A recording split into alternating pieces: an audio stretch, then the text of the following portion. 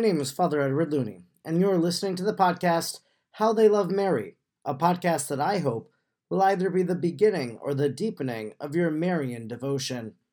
I took the week off last week. I had been on vacation the previous week and needed time to get caught up with things, and doing a podcast every single week and releasing an episode takes a lot of time, a lot of energy, a lot of work. And so it was nice to have that little reprieve last week. And I still don't have any interviews to share with you, but I do have a talk that I gave back in May during the month of Mary, speaking about the Rosary and our discipleship. The word discipleship is one that is being talked about in a lot of Catholic circles. There are a lot of books about discipleship and how to be a disciple.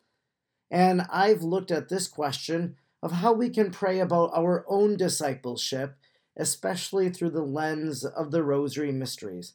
I invite you now to listen to this talk that I gave back in May about Mary and discipleship. To talk about Mary and discipleship, I think that was the topic I was assigned. And a number of years ago, I gave a presentation, I think, at the Convocation or something. It was at the KI Convention Center, and it was Mary, an exemplary disciple. And so I still have my handout that I gave that day. But as I was going back and looking at my notes, I thought, well, I could give this talk. I could just, give this one from a long time ago, who a disciple is, how Mary models it, and what that means for my discipleship.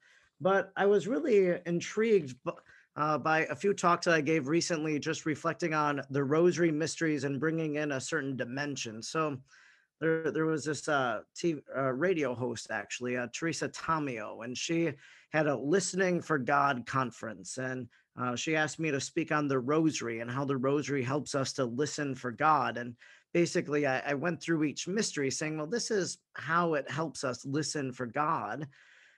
And so I thought maybe that would be more practical instead of kind of giving a foundation of Mary and kind of a teaching on it. I thought, why not do something more practical? Because I think most of us probably pray the Rosary, maybe every day, maybe hit or miss. And as we pray it, then we can begin reflecting on it in different ways and to really see how our discipleship, how Mary as a disciple can speak to us through each mystery.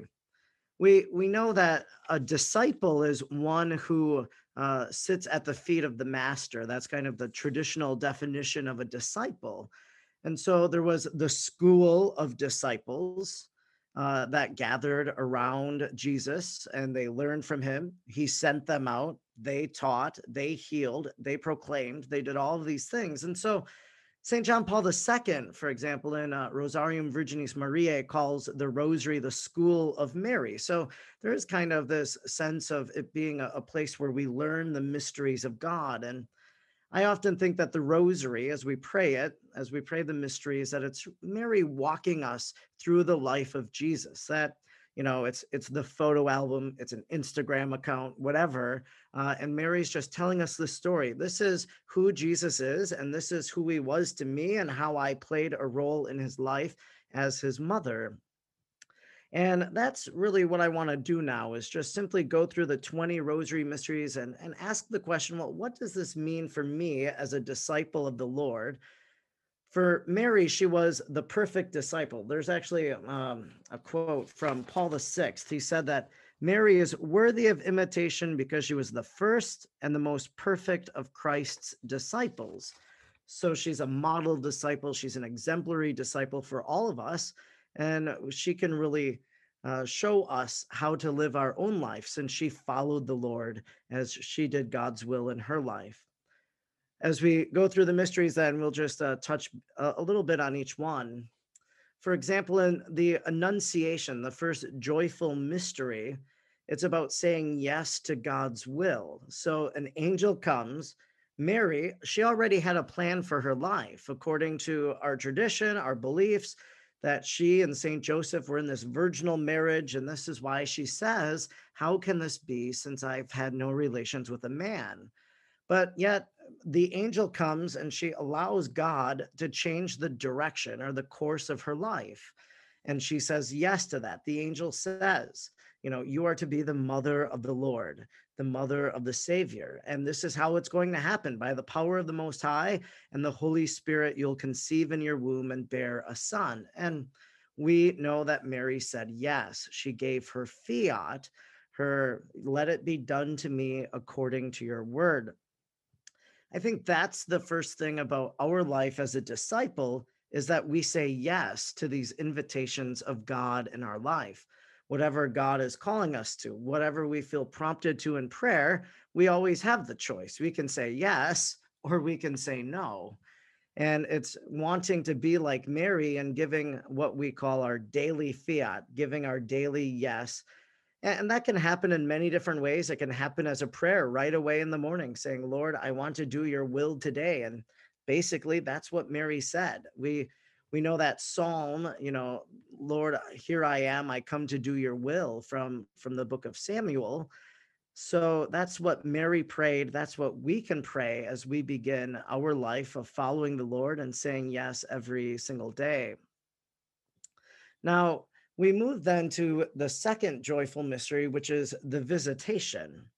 And this is a mystery that comes about from the Annunciation. It kind of flows into it because Luke tells us that right away, Mary says or right away, Luke says that Mary sets out in haste to visit her cousin Elizabeth.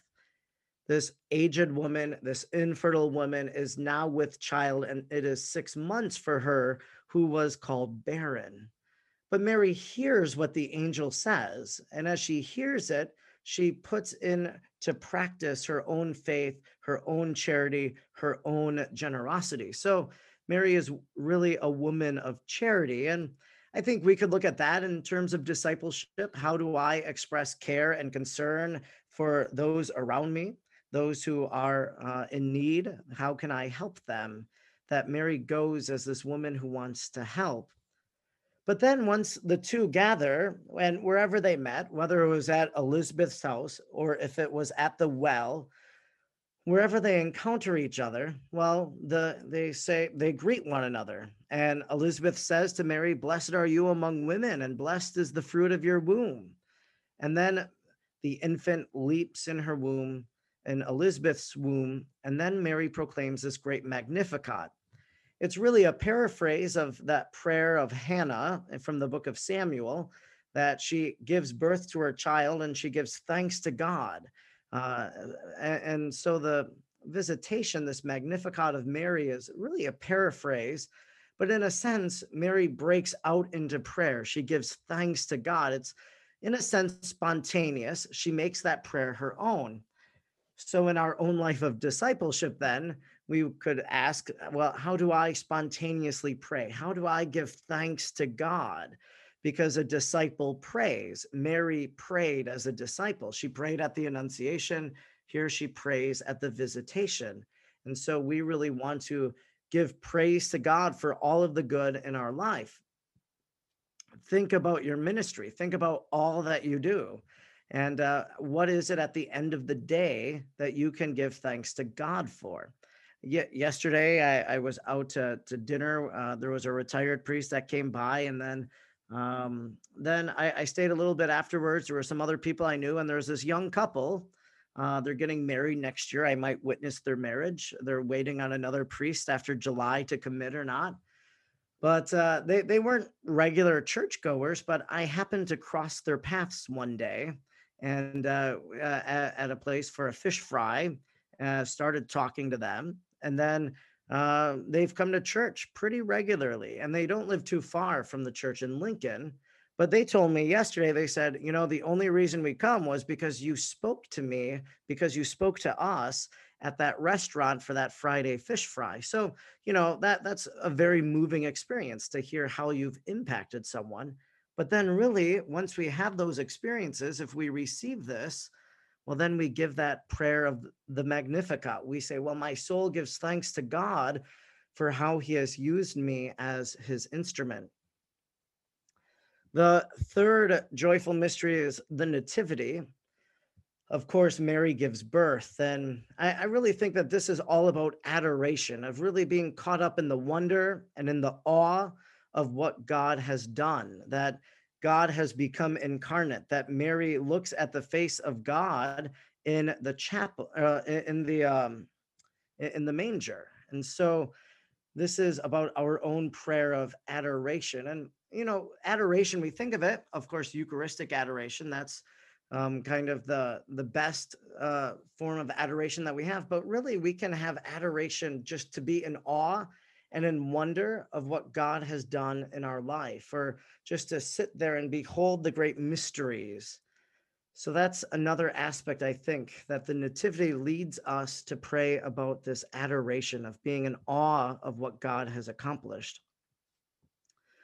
The presentation, the fourth joyful mystery, I think, is one that it struck me on the feast of Saint, or no, it struck me actually on the feast of the presentation of the Lord this year, in this year of Saint Joseph, that Joseph takes the Jesus to be presented in the temple because this is what he's supposed to do. This is the law. And so he does it out of obedience to the law. And we know that Simeon, he fulfills his life's mission because Joseph was obedient. Joseph brings Jesus. Simeon says, "Now let your servant go in peace. Your word has been fulfilled." So I think that this speaks to obedience to the law. And of course, in the church, there are lots of different laws, lots of different regulations.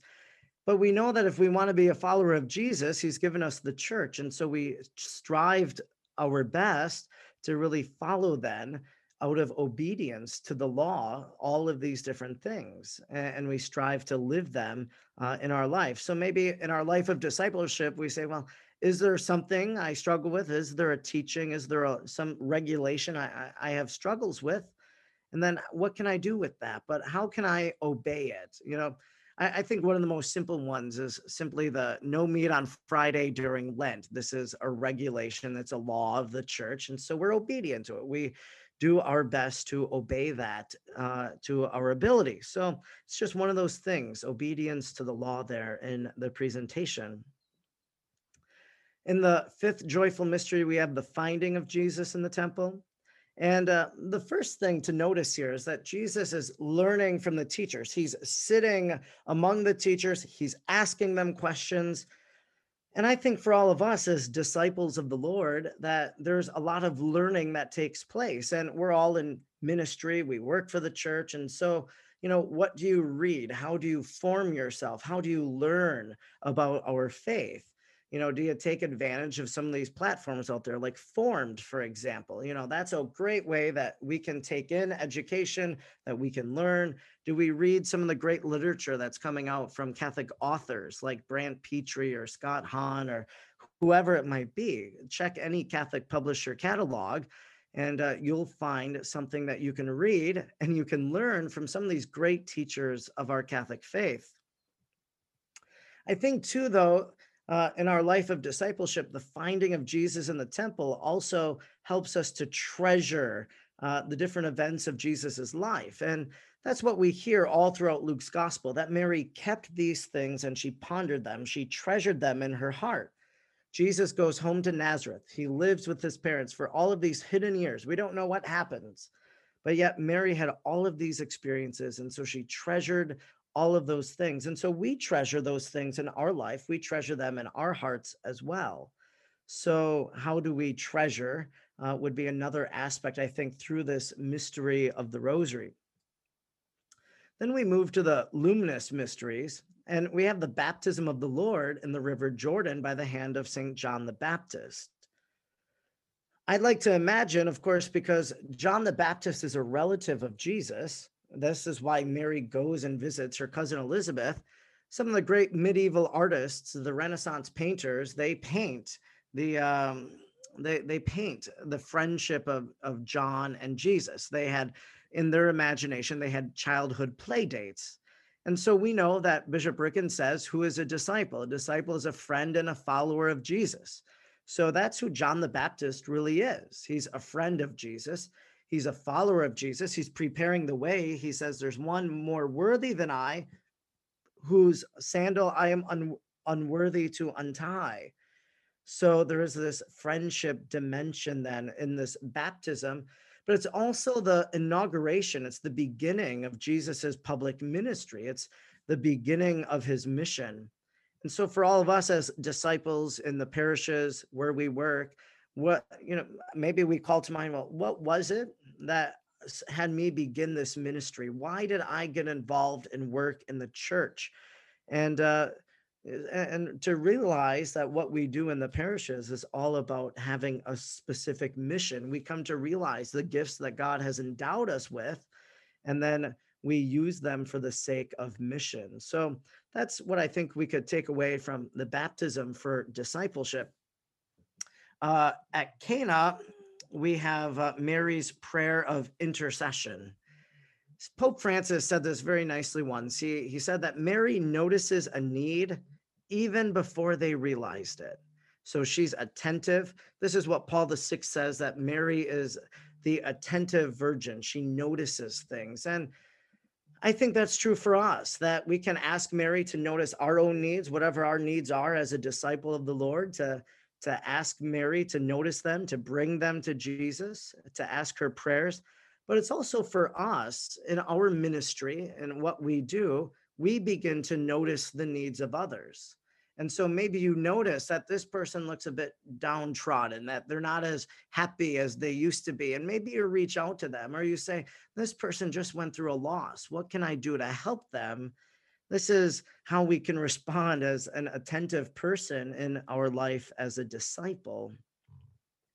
The proclamation of the kingdom, the third luminous mystery, is simply living the Beatitudes. That's when John Paul II wrote the five luminous mysteries in Rosarium Virginis Mariae. He focuses especially on how the proclamation of the kingdom is the Beatitudes. And not only do we live and obey the Ten Commandments, but then we try to be those blessed of the Lord. Blessed are the peacekeepers. Blessed are those who hunger and thirst for righteousness. Blessed are the poor.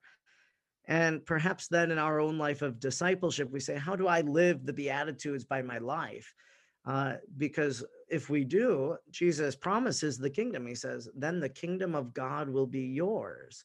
So we really strive to live the Beatitudes as disciples. In the Transfiguration, we have Jesus going up the mountain. He takes three disciples, he takes three apostles with him, Peter, James, and John. And so I think sometimes we see that these are kind of the favorite apostles, Peter, of course, being the first pope, and then James and John, the sons of thunder, that their mother asks, can these sit one at your left and one at your right? And so there's this close kinship between the three of them, between them and Jesus, that he brings them and shows them, reveals his glorified his glorification as he is transfigured on that mountain. Now, I could have said this for the baptism of the Lord, but we can say it here at the Transfiguration, that we hear who Jesus is, that God the Father speaks and says, this is my beloved Son in whom I am well pleased. As Jesus is called the beloved Son, well, then we also begin to realize, well, in Jesus, I have my identity. So in Christ, then I have my identity as a beloved son or daughter of God. That's something we begin to think about. Do I realize that I'm a beloved child of God? The other thing at the Transfiguration is that God the Father says, well, listen to him. This is my beloved Son in whom I am well pleased. Listen to him. And so, do we listen to what Jesus has taught all throughout the scriptures?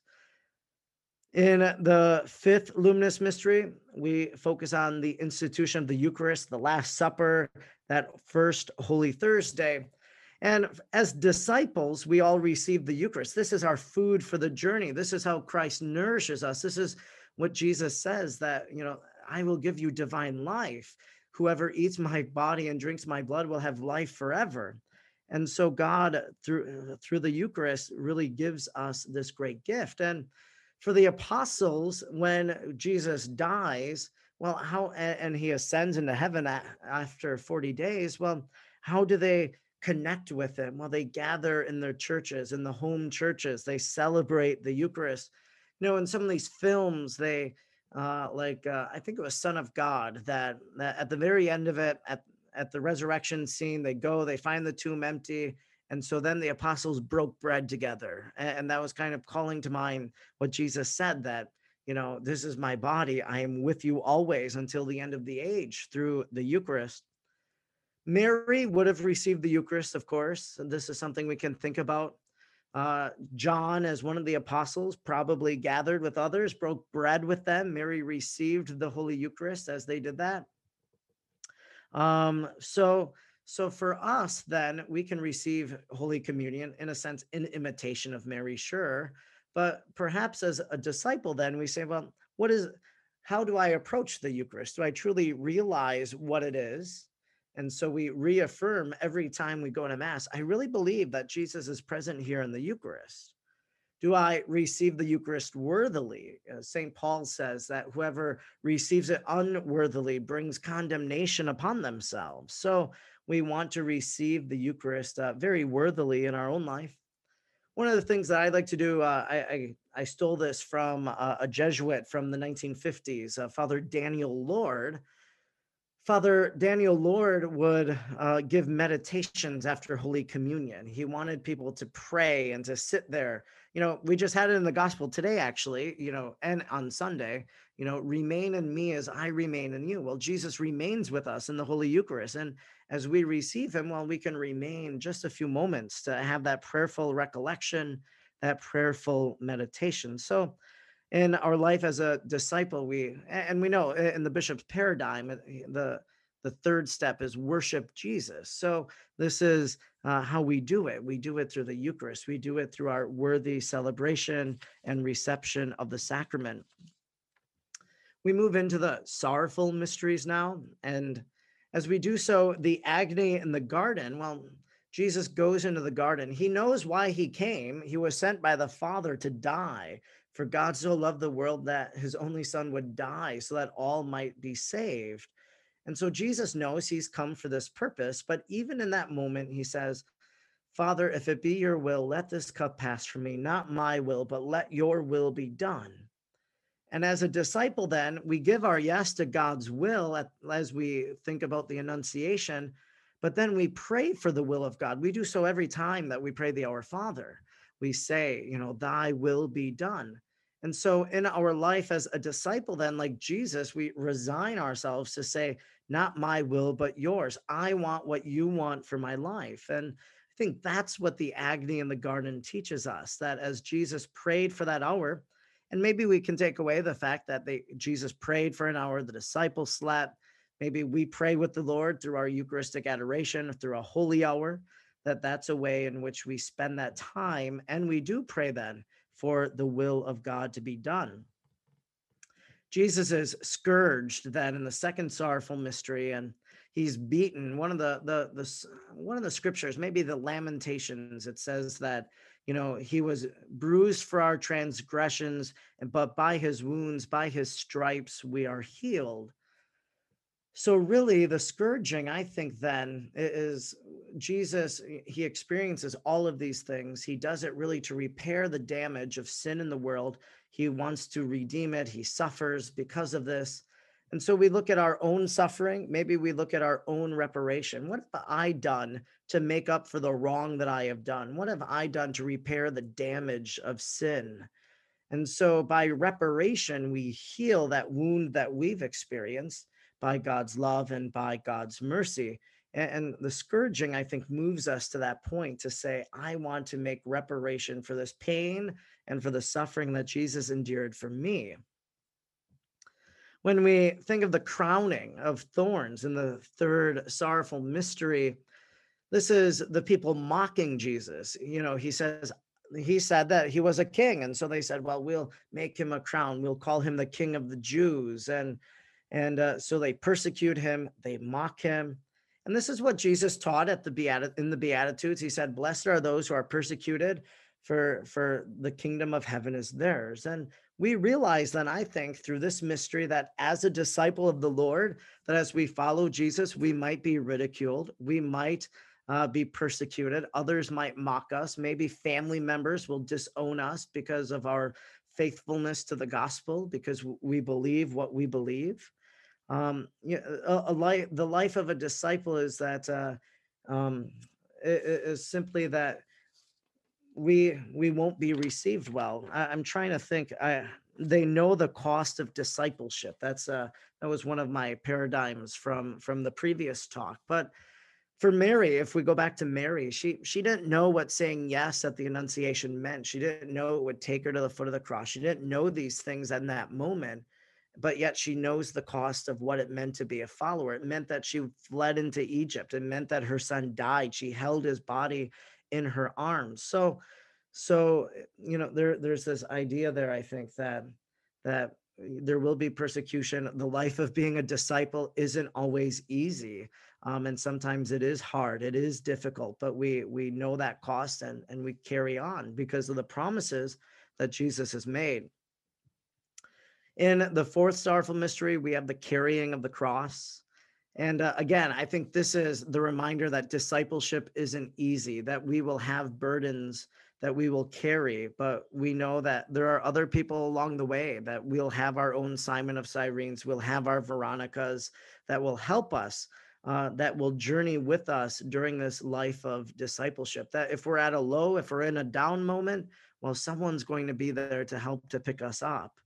That's perhaps what we see in the carrying the cross for discipleship. And maybe we ask that question. We say, well, who are those people that I can rely on? Who will be those Simon of Cyrenes for me as I carry the cross of my life? The crucifixion, a very beautiful portrayal, I think, of a life of discipleship. For example, Jesus gives all of these phrases, the 7 phrases from the cross. And think the big one, and of course, this is why Jesus dies on the cross. He dies for the forgiveness of sins. So as he dies, he says, Father, forgive them, for they know not what they do. That and so he forgives even those who have put him on the cross. One of the things he does, one of the last things he says, Father, forgive them. So as a disciple, we'll be called to forgive. We'll be asked to forgive others in our life. And maybe is someone this is tragic. I know several people that carry crosses that they've um with a family member. There's one person I can think of in particular, hasn't talked to their brother in like 30 years because of some hurt 30 years ago, some betrayal that happened. And there's a book out there, I think by Alan Hunt, maybe it's called Everybody Has Someone, or Everyone Has Somebody to Forgive, or something like that. It was one of the Matthew Kelly books a number of years ago, but it's true. We all have someone probably in our life we need to forgive, and we can look to Jesus forgiving his people, the people who put him to death, as an example. He entrusts himself into the Father's hands at the very end of his life. We see the very same thing in St. Stephen. When he's stoned, he says the words of Jesus. So we make these words of Jesus our own, in a sense, entrusting our entire life to the Father. And then too, he gives Mary as our mother. John takes Mary into his home. Think for us in our life of discipleship, we need to have that Marian dimension. We'll talk a little bit about that in the fourth and fifth mysteries of the glorious mysteries. But for the apostles, they were inspired by Mary, that they took her as an inspiration. We're talking about her, the mother of disciples, the model disciple, an exemplary disciple. So we say, well, how can I be inspired by Mary? Well, by her yes, by her charity, by all of these different things that we've already talked about. Well, they can help us in our life of discipleship. In the final 5 glorious mysteries, we have the resurrection, of course, and the apostles, they had their doubts. They had their doubts, of course, and then they had fears, but then they had hope. And why? Because Jesus comes to them and Jesus says, peace be with you. So in our own life, I think, as the apostles abandoned Jesus, except John, at the foot of the cross, well, now they come back and they have this great hope. So in our own life, maybe there will be fears, there will be doubts, but we can place our hope that Jesus gives us this peace. And maybe in our life, if we're lacking that, if we have those struggles, well, then we ask the risen Lord to say these words to us, to really bring back alive, to stir a fire again, our faith in the Lord. For the ascension, this is the great missionary mandate. This is the call of every disciple. Go and make disciples, baptizing them in the name of the Father and of the Son and of the Holy Spirit. It's the mission that all of the apostles received. They're sent out, they bring the gospel to these foreign lands, to all of these different places. And so for us as disciples, then, well, who are we called to bring the gospel? How have I made disciples? How am I living this call of this missionary mandate of the Lord? We're all doing it in our own ways, but really to pause, I think, in that mystery as we pray it and say, well, who am I discipling right now? Of course, the focus ministries for college, they talk about, having a few people who they're forming, they're praying with, they're talking with. So are there people that I've taken under my wing that I'm forming in the life of discipleship, that they're learning from me, and I'm showing them what it means to be a friend and follower of Jesus? At Pentecost, we have the descent of the Holy Spirit, and right now, lots of parishes, maybe in your parishes, you've just had or you will have the sacrament of confirmation. I was able to confer, with the special faculty from the bishop. My two parishes are high school students, and it was a great gift to be able to do that, and for them to receive the Holy Spirit in that powerful way. We've all been confirmed. We've received the Holy Spirit in our own life, and how often do we pray to the Holy Spirit? That might be a good question. Do I ask the Holy Spirit to guide me and to lead me in everything that I do?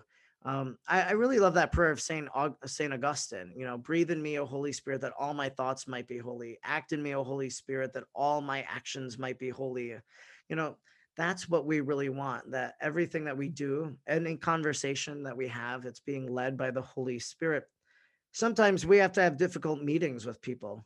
And so, as a disciple, maybe we say, Holy Spirit, give me the words to speak to this person right now to help them in this difficult moment. It could be if you're consoling a family. I saw the prayer request of someone that, the catechist that died. So, when you talk to that person, well, we need to call upon the Holy Spirit to inspire us in that moment to say, well, give me the words to say that will comfort and console this person. So, in our life as disciples, in our ministry, really to pray to the Holy Spirit for guidance, that we might always be led, that we might use those gifts that we have received. The assumption, I really think, makes us think about heaven.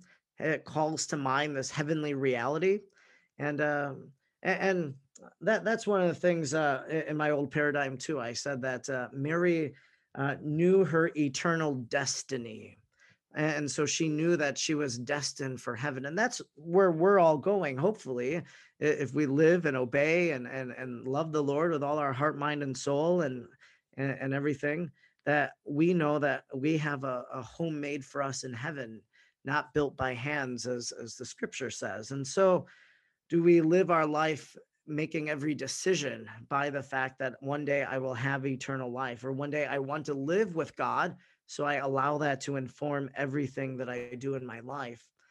So, for Mary, we talk about her immaculate conception, and we call that a singular grace. It's a grace that she was given, only her, immaculately conceived. Now, her assumption is a privilege. It's not a singular grace. It's a privilege of hers, but it foreshadows what's going to happen for all of us. That what God has done for Mary, He's going to do for us, as we profess in the creed, when in the resurrection of the body. That at the end of the age, all the dead will rise, and so that'll be our assumption moment. And so what has happened in Mary, kind of we anticipate then through the assumption. Now we're at the final joyful mystery, which you're probably all rejoicing. That's the nice thing about this. When you go through and you have 20 points, I guess, is that when the end is near. But for the coronation of the Blessed Mother, this is Mary, Queen of Heaven and Earth. And we know she appeared in this diocese and champion in 1859 as the Queen of Heaven. She told Adele, I'm the Queen of Heaven who prays for the conversion of sinners, and I wish you to do the same. So we join Mary in her prayer. Not only do we ask her to pray for us, but we pray with her And we join her in her prayer as well for conversion of sinners, for example. Maybe in this mystery, as a life of in our own life of discipleship, we say, well, how has Mary been a part of my life? Do I have a strong devotion to her? Don't I? How could I improve my devotion? How can I have a better relationship with the Blessed Mother? Something that we can think about. For the apostles, Mary was with them. She was a part of the early church, we believe. And so in some of these cinematic expressions of the early church, this is artistic license, but they have the apostles coming to Mary sometimes seeking counsel, seeking advice, and that she gives that to them, that the apostles look to her as a mother.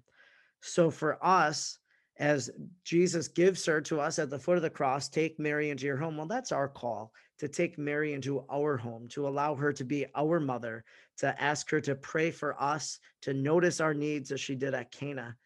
These are just a few ways I think that as we pray the rosary mysteries, and during the month of May, Pope Francis has asked us to pray the rosary, especially so that we will have an end to the coronavirus pandemic. And so we do pray the rosary for this intention. And as we pray it, as we meditate on the mysteries, perhaps we can see our life of discipleship. Because as we sit in the school of Mary, she wants to tell us the story of Jesus. If you remember the early days of the discipleship seminars, it was all about getting to know Jesus, of knowing Jesus. And Mary can help us do that. As she tells us the story of salvation, we get to know him.